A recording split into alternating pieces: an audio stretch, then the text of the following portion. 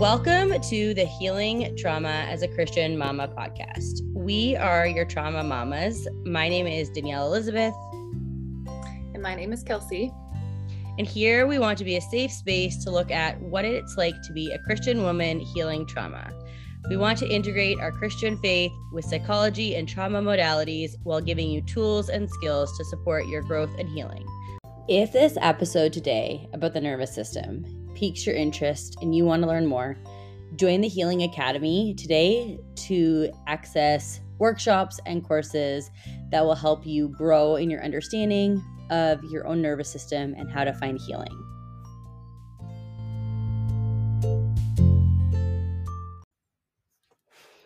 Okay, so we are going to go into the last trauma response or nervous system state, and that is called fawn. So very popular and talked about are the fight, flight, freeze, and this fawn one does not get talked about a lot.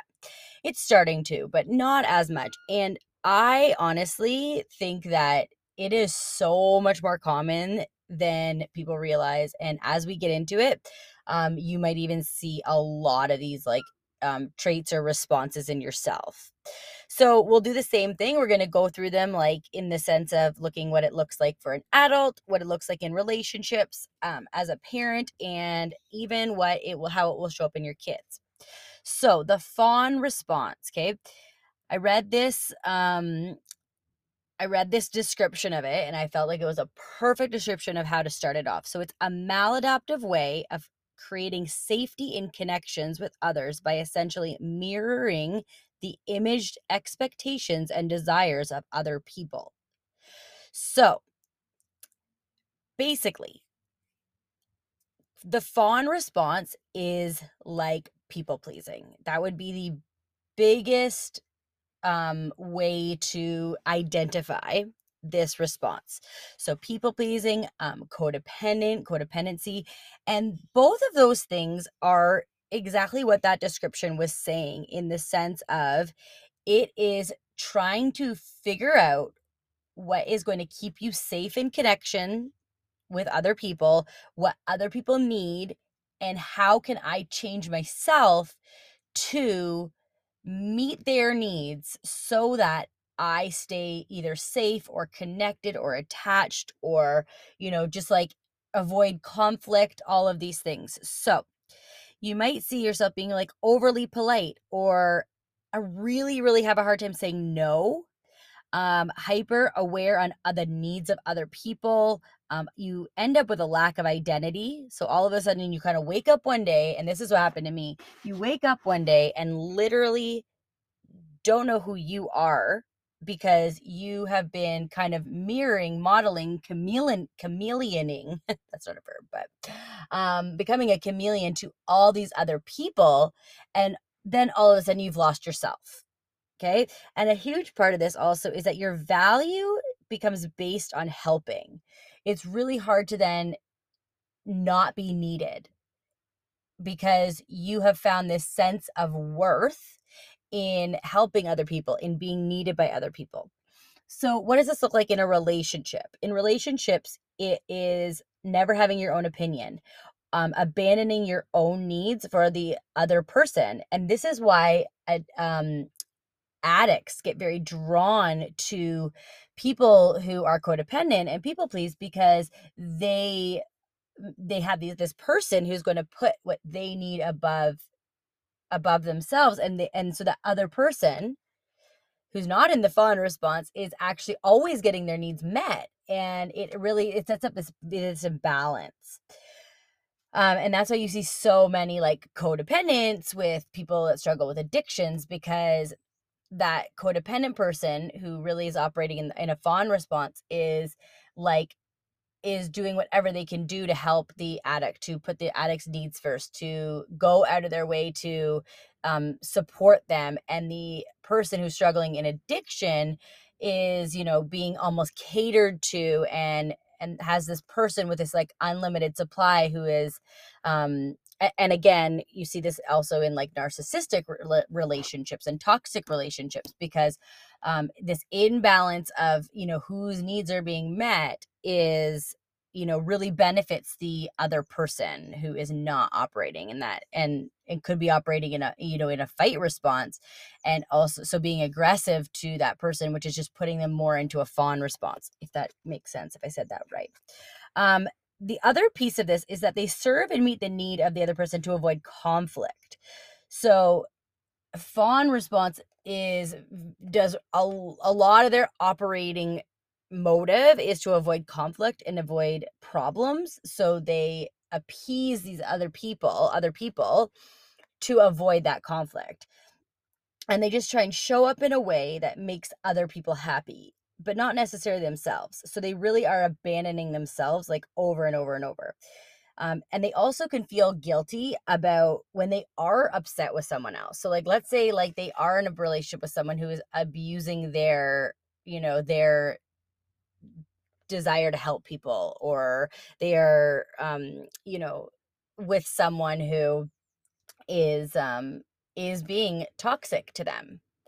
Um, it is interesting because a person from the fawn response will actually feel guilty about being upset about at this person or about what's happening.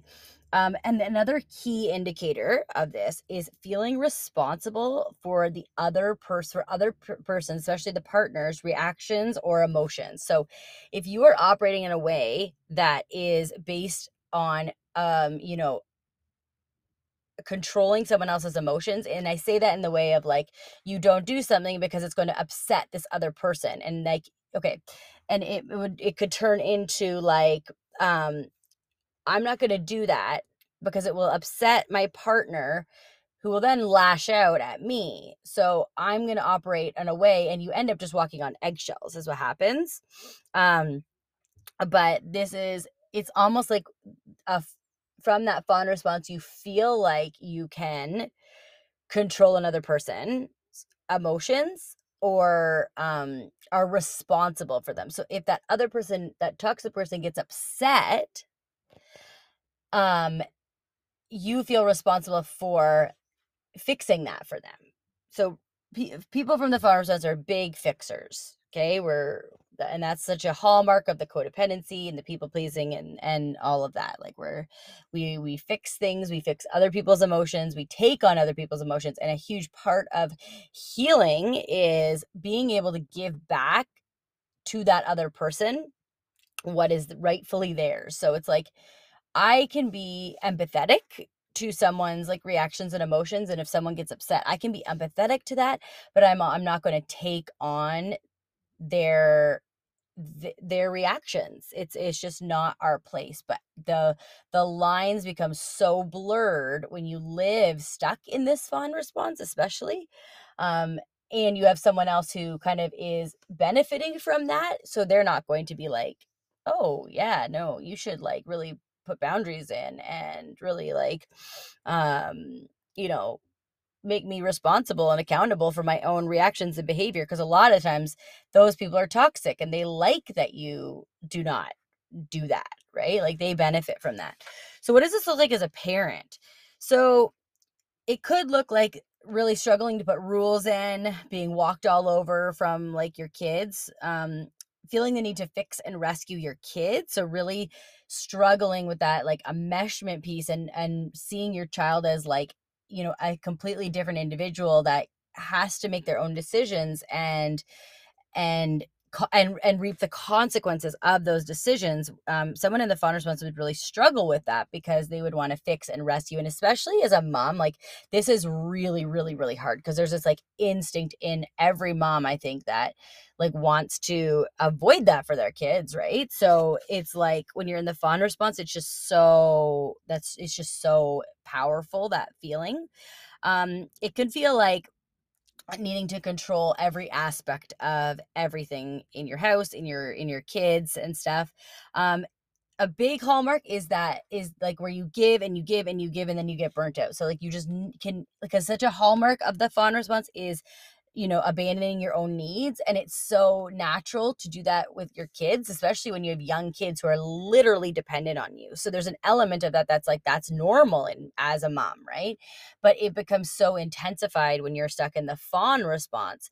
And you just never put yourself first. You never, self-care, giving yourself your own time, recharging yourself. Like, these are just very foreign things to you because um you are just pouring out, but then you get burnt out.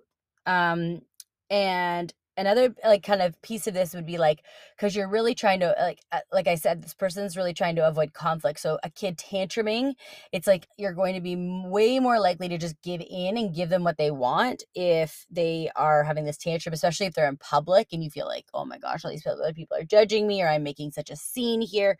You're gonna like kind of give the kid the toy or whatever they wanted in the store because you are just like literally cannot handle the tantrum that's happening. And it just feels like conflict, even though it's not the same type of conflict as it would be in a relationship. That, if to our nervous system, that doesn't matter. So then what does that look like from a kid's perspective? How's this going to show up? So this is like the hallmark of what a good kid looks like. Okay. A kid that never pushes back, never questions your authority, never. And it's funny because that sounds so positive. Like, our culture, I think honestly, when you, like, my generation was raised by parents who, it's like that was like the epitome of like what good kids and good parenting looked like. Kids that didn't talk back, that didn't question, that didn't fight back, that just did everything that you said and appeased you. And that is like breeding ground for this response. Especially if you have a parent who like yells a lot or freaks out a lot or is very toxic, or even a narcissistic parent. Like, the child learns that to stay safe, and for kids, like, attachment and connection is like a lifeline for them. Like, they cannot survive without it. So they learn very quickly how to stay connected. And a lot of times that fawn response will become like their go-to, because they're like, if I can appease this parent by just being good or doing everything that they say, then I stay safe, I stay connected. There's this girl, you should go follow her if you're a parent. She's amazing. She has these glasses and she calls them perspectacles. And I think her whole like business and handles on social media are like parenting with perspectacles. And she talks about how if your kid never fights back, never argues with you, never questions you, never says no to you, like, she's like, that is such a red flag. And so it's interesting. I have one kid. I have four kids, and I have one that she has learned, because her older sister lives in the fight response. And so she's always lashing out and kicking and screaming and crying and getting in trouble. And my second daughter has learned, and I have started to notice this as I've learned all this stuff. She has learned, if I just don't do that, I don't do what my older sister's doing, I don't get in trouble the same. I don't get yelled at the same. I don't like all the ramifications and consequences she gets from her reaction. If I just don't do that and I stay quiet and I stay happy and I appease my mom when she's upset and I just am really helpful, then I stay safe, I stay connected. And it's hard as a mom because you're like, that child is so much easier because they are just like not causing problems. They're being helpful. And I see this in my daughter, and I try and say to her all the time, like, it is so helpful. I love it when you help me. I love when you're helpful with your siblings and stuff. But your worth is not based on you being helpful. If you were not helpful, you would still be loved and valued and accepted.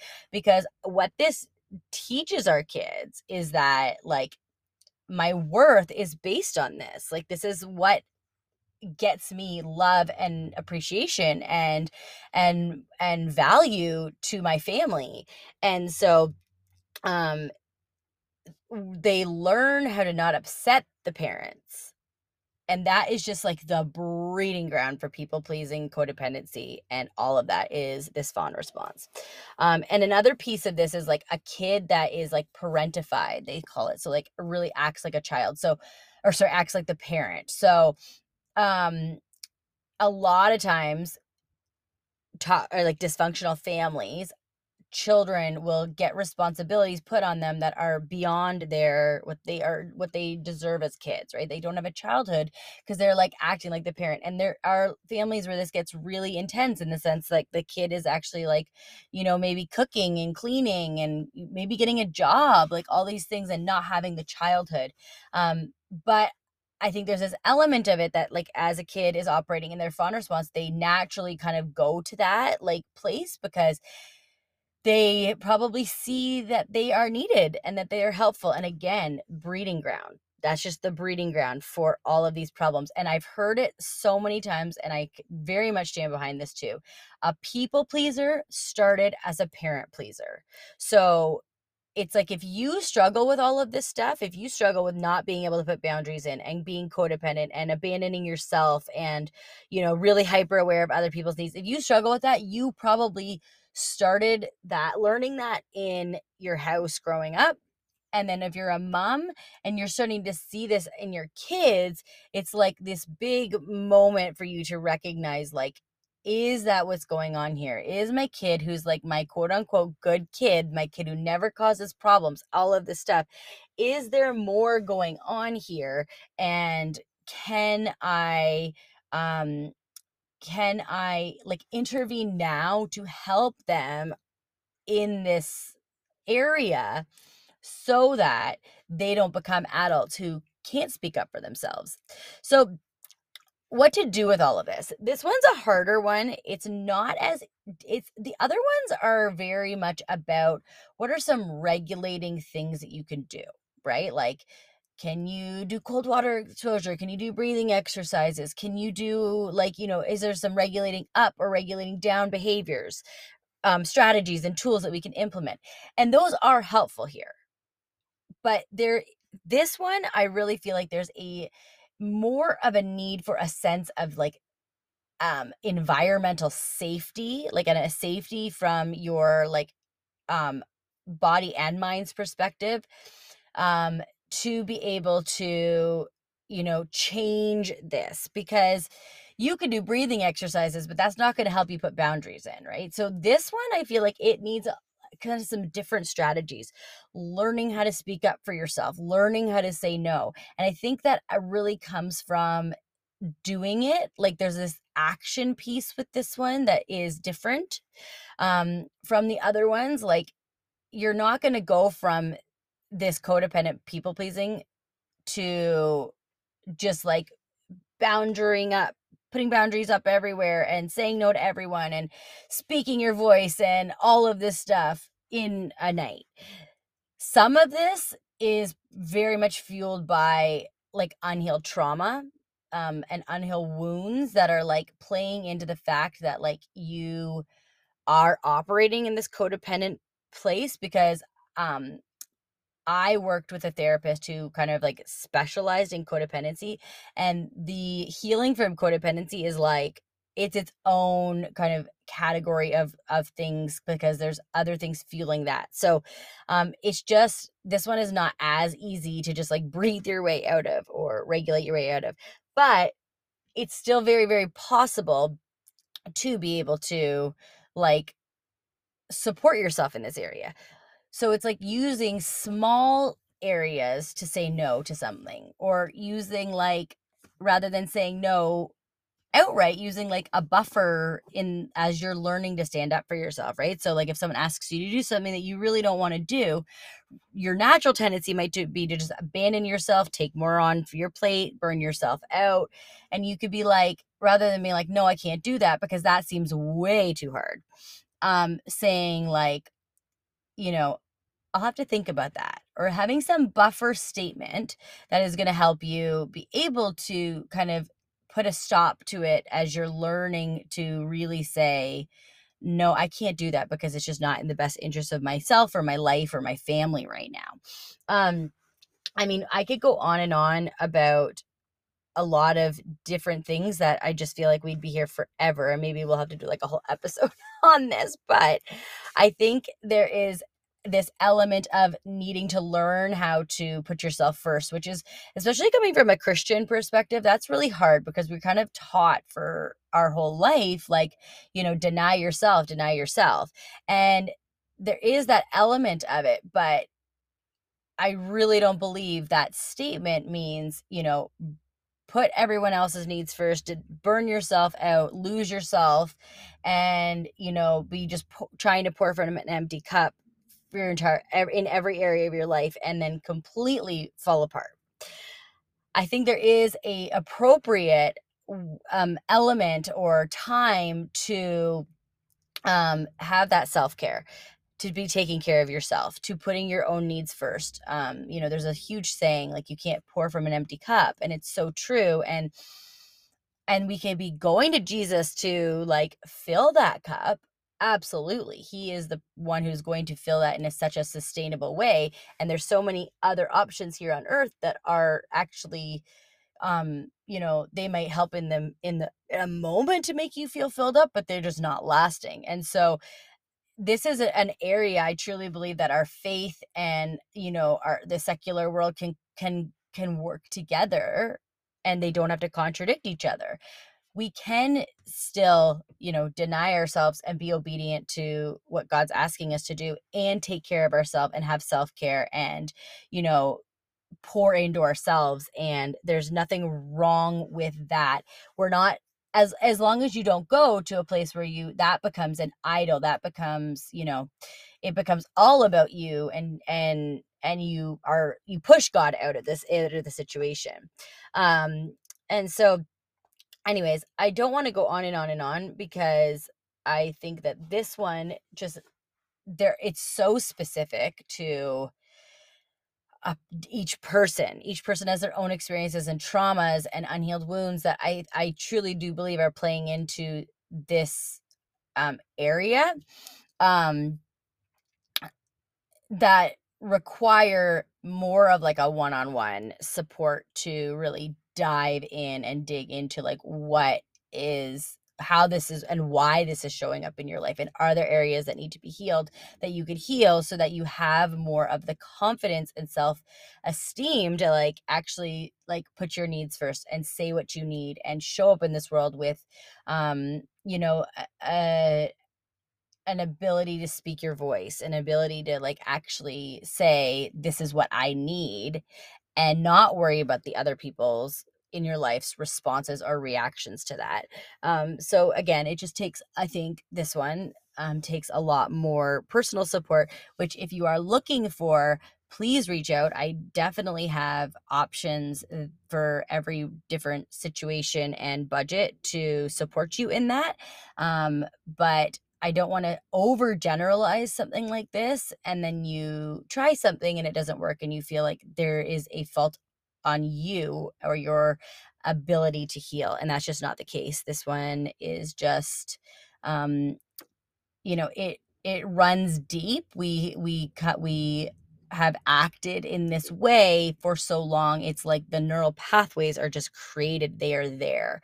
And it's just not something that you're going to kind of just one day wake up and be like, okay, I'm just going to say no to every person in my life, or I'm not going to care about the other person's needs. Like, it is so, I struggle. This is like such a hits home for my own life and experience. And it is not just as easy to say, I'm just not going to care about like, other people's reactions, or I'm just not going to care that, me putting my own needs first upset someone, because it literally, it eats away at us.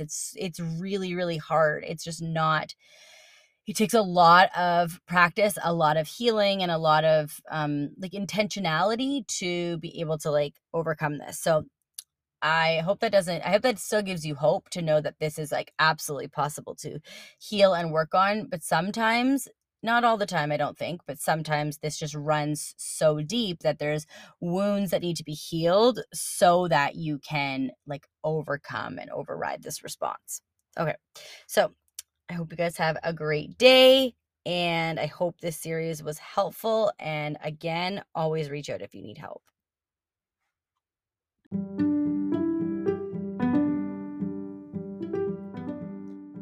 Thank you for listening to today's episode. We always leave it on the same note, asking you this very important question. Do you have the support you need in your healing process? If the answer is no, reach out to anyone, including us, because it is a lie that you need to stay stuck. Healing is available and possible for you. Have a great week.